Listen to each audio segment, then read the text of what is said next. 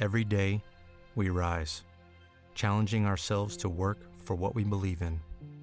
At U.S. Border Patrol, protecting our borders is more than a job. It's a calling. Agents answer the call, working together to keep our country and communities safe. If you're ready for a new mission, join U.S. Border Patrol and go beyond. Learn more at cbp.gov/careers. Welcome to the Mortcast, brought to you by Blake Street Tavern, the Big House on Blake, and DraftKings Sportsbook, your official sports betting partner of the NFL. Before I get started, I'd like to talk to you about Blanchard Family Wines, located between 18th and 19th and Blake and Wazee, beautiful lower downtown Denver, Colorado, just a couple of blocks away from Coors Field, right in the middle of the dairy block. Now's the time to go down and get yourself some of that red Zinfandel that has been finished in whiskey barrels. I've been talking about this for the last couple of weeks. It is really good. There's only 300 bottles available. Go get yourself some of that now. Go to bfwdenver.com to pick it up, or you can go down to the dairy block location and get it for yourself. I highly recommend it. Higher alcohol content in that. So if you're like me and you're recording one of your interview podcasts that you do on the Gen X show, and you say, for instance, have probably one more glass than you should, it will pack a punch. So keep that in mind. But they also got that 2017 Cabernet. They've got that Blake Street blend. All three of these varietals are excellent. But they got whites, they got blends, they've got Rieslings, partnerships with Western Slope Wineries, everything you need in one location. Once again, they're located between 18th and 19th and Blake and Wazee, beautiful lower downtown Denver, Colorado, just a couple blocks away from Coors Field, right in the middle of the dairy block. They're always online at bfwdenver.com, and they're on Facebook and Instagram under Blanchard Family Wines. When you go in or you talk to them, tell them Jeff Morton from CSG Podcast sent you there. What is up, everybody? Thank you all for joining me on the latest Mortcast, part of the CSG Network and the Mile High Sports Network. I am, of course, your host, Jeff Morton. Okay, I told you, and I think I'm catching myself getting into lecture territory here because I'm trying to get people to, understand that the Nuggets are in survival mode. This is not about wins and losses. This is about survival. And what do I mean by that? Well, as soon as Michael Porter Jr. had surgery and was going to be out for an indefinite period, we don't know when he's coming back. I'm going to assume it's not for the rest of the season. But as soon as that was made clear, the Nuggets are missing two legs of their three-legged monster. And as much as we would like to discount the impact of Michael Porter Jr., it was clear from the very beginning, since he apparently hurt himself at the end of the preseason. A not right Michael Porter Jr. affects this team, and a not there Michael Porter Jr. affects this team. We can't deny this, and I think that part is something that is once Mike went out in Game 9, this year became about just surviving, and it is okay if the Nuggets take a step back this year, because you are not, quote-unquote, wasting Nikola Jokic's prime. And here's what I mean by that. Nikola Jokic is he's not a guy whose athleticism is going to fail because he's not athletic, right? His game does not rely on the stereotypical athletic things that people point to. Nikola Jokic is very much I wouldn't say from the neck up basketball player, but he's big, and being big is a skill. Being big and knowing your body is a skill. That's why it takes a lot of big men a long time to get acclimated to the NBA, because coming out of college, they're not used to their bodies. It's a weird thing to say, being you only have the body you have. But a lot of times, these players are coming off of, they're not in positions to where they can know the extent of what their body can do. Nikola Jokic came in almost as a finished product. And even he had to know his body in the sense that he knew that he has to keep the weight off because he can accumulate that weight pretty quickly and it would make him sluggish. But even though he's still great, well, kind of like Luka Doncic, Luka Doncic is still great, even though he comes into the league pretty overweight sometimes. But in the grand scheme of things, Jokic isn't the guy who's going to diminish at the rate that other players will. So when I hear people talking about wasting Nikola Jokic's prime, I don't think that's accurate. He's going to be very good, very consistent for a very long time. And having a superstar like that is almost it's like having Tim Duncan, basically. As long as you have Nikola Jokic, you're going to be relevant.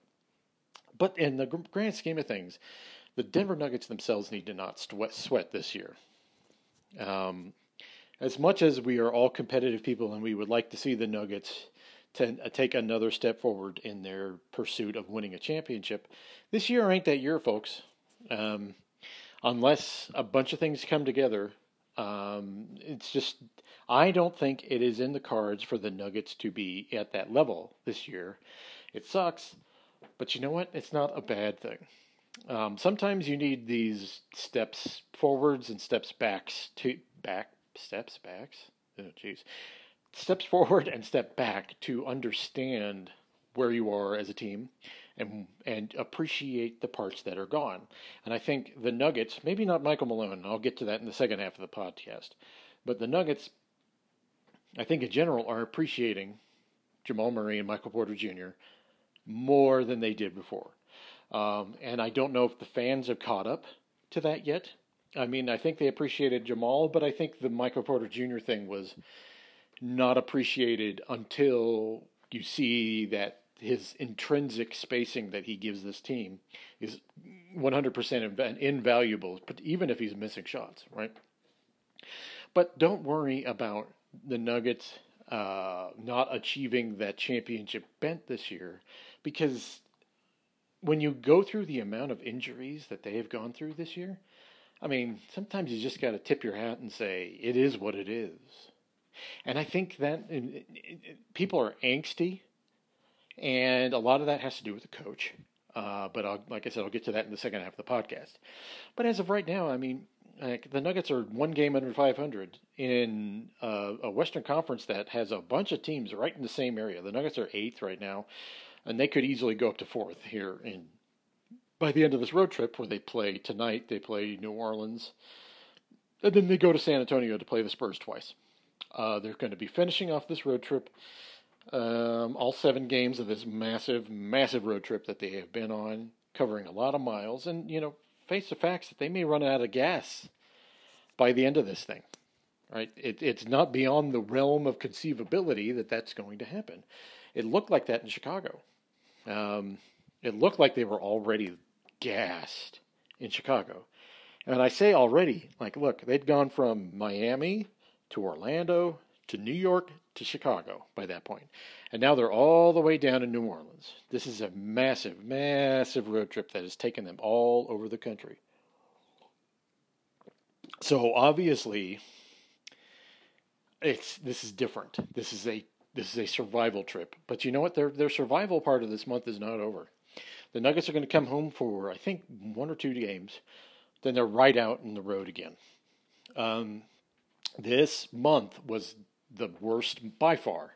December was by far the worst month on this schedule for the Nuggets. But as I said in the last podcast, once they get to January, things get a lot easier. And the whole point of getting to January is, I think people are just underestimating how big it is to just get to that part of your schedule, and what a mental relief that is going to be for your Nuggets. An absolutely big mental relief to not have to deal with this awful stretch of basketball where they've played 3 games and they're going through a 4 games and 6 nights stretch right now. It is what it is, folks. And but the Nuggets will be clear of this part. And the good thing is they've already won 2 games on this road trip. They're 2-2 right now, and they need to hold serve. So they need to at least get either one game above or one game below 500 on this trip. And the good thing is they're playing the Pelicans and the Spurs right now, to where at the very least, the playing field is not a big disparate playing field here, but it is, it's tough, and I wouldn't be surprised if the Nuggets come back to Denver a couple games under 500. But that is an okay result, considering they are just on a 7-game road trip with a bunch of people in COVID protocols, and Michael Porter Jr. and P.J. Dozier and Jamal Murray out. That's not a terrible result. Little goals, as I said before, little goals. All right, I'm going to, before I get to the rest of this podcast, I'm going to talk to you about DraftKings Sportsbook. You're the official sports betting partner of the NFL. Football fans, I'm sure we all love an action-packed, high-scoring NFL game, but with the latest no-brainer from DraftKings Sportsbook, an official sports betting partner of the NFL, you'll be a winner once a single point is scored. New customers who bet just $1 on any team to score can win $100 in free bets. It's that simple. DraftKings Sportsbook customers can also get skin in the game with new same-game parlays. Those are very popular. As I said, my friend Pat really loves doing that. It's a great way to make your money stretch farther and go work for you better. I highly suggest checking that out. Combine multiple bets from the same game for a bigger payout. The more legs you add, the more money you can win. Download the DraftKings Sportsbook app now and use promo code MHS. Bet $1 on any team to score and win $100 in free bets. If they score, you score. With promo code MHS this week at DraftKings Sportsbook, an official sports betting partner of the NFL. Must be 21 or older. Colorado only. New customers only. Restrictions apply. See DraftKings.com/sportsbook for details. Gambling problem? Call 1-800-522-4700.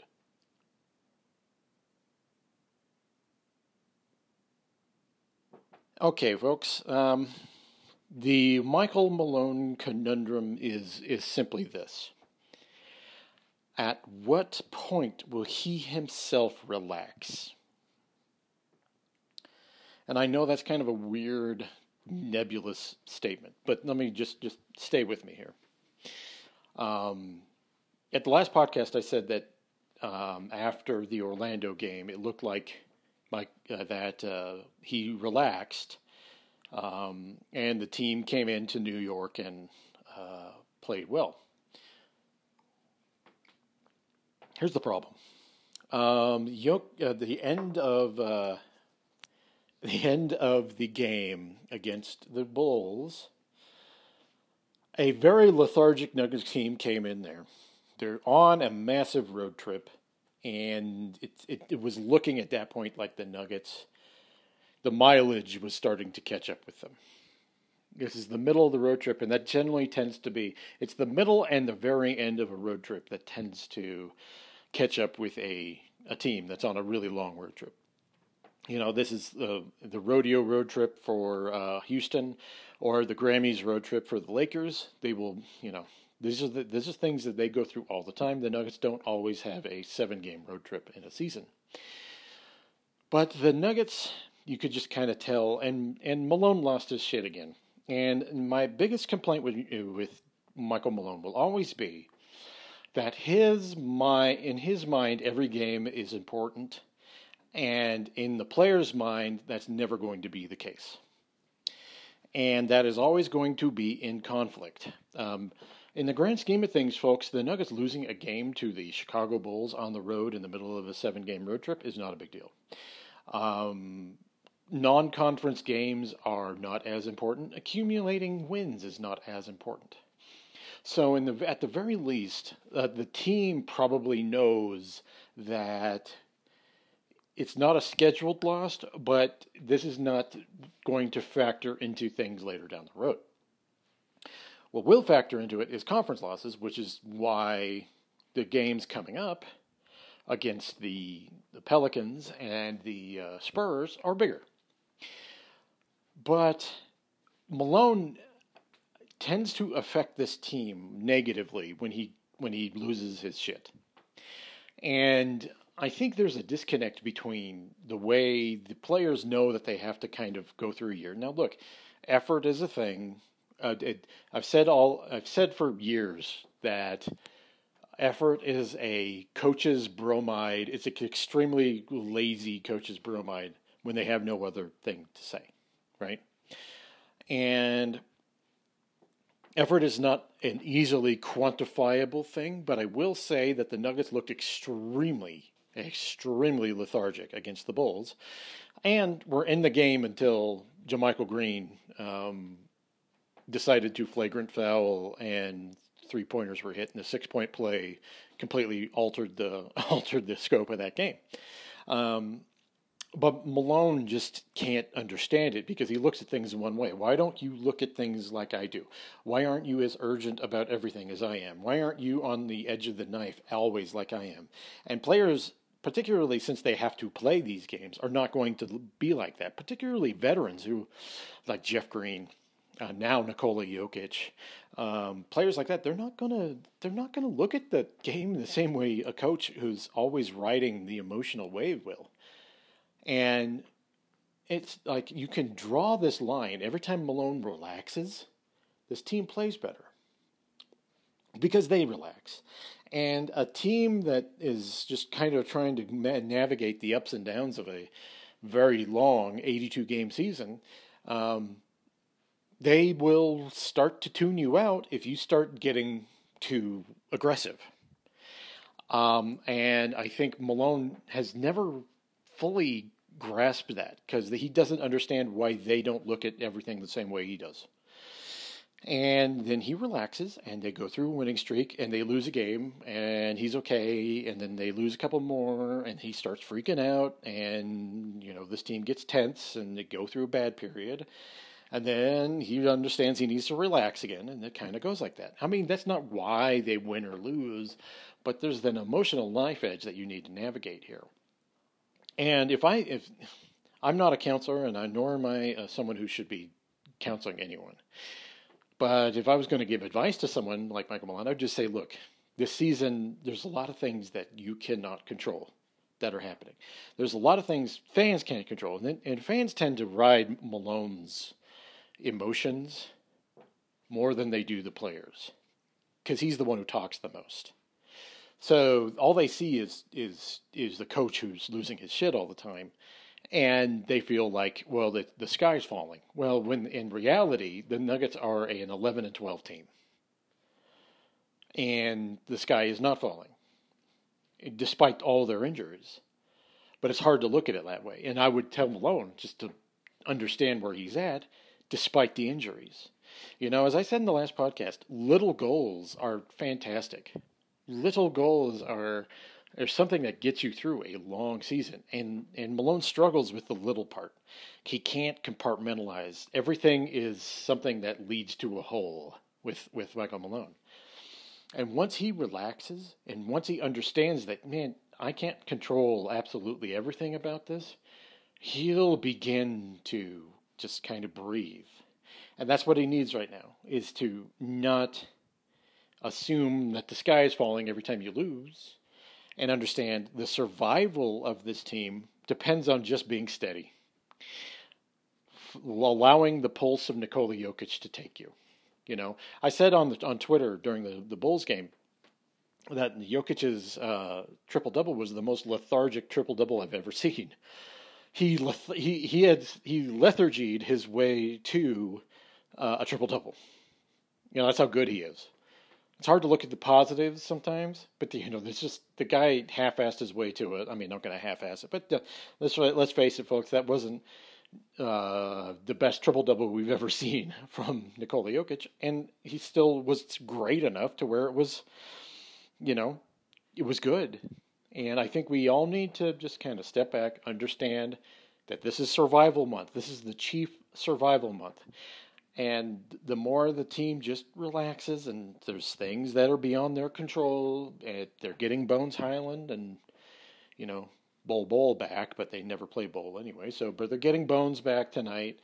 They're going to get a little bump of energy from Bones coming back. So just chill. And once the chilling begins, they'll relax. understand where they're at right now, and just coast through the rest of the road trip and wait till they get home and understand that in January, things are going to get better. And once they get there, maybe they can look at the other side of that and think, okay, we've made it. Now we can put the pedal to the metal and make hay while the sun shines. All right, thank you all for joining me on the latest Mortcast. I'll be back soon with another episode. Goodbye.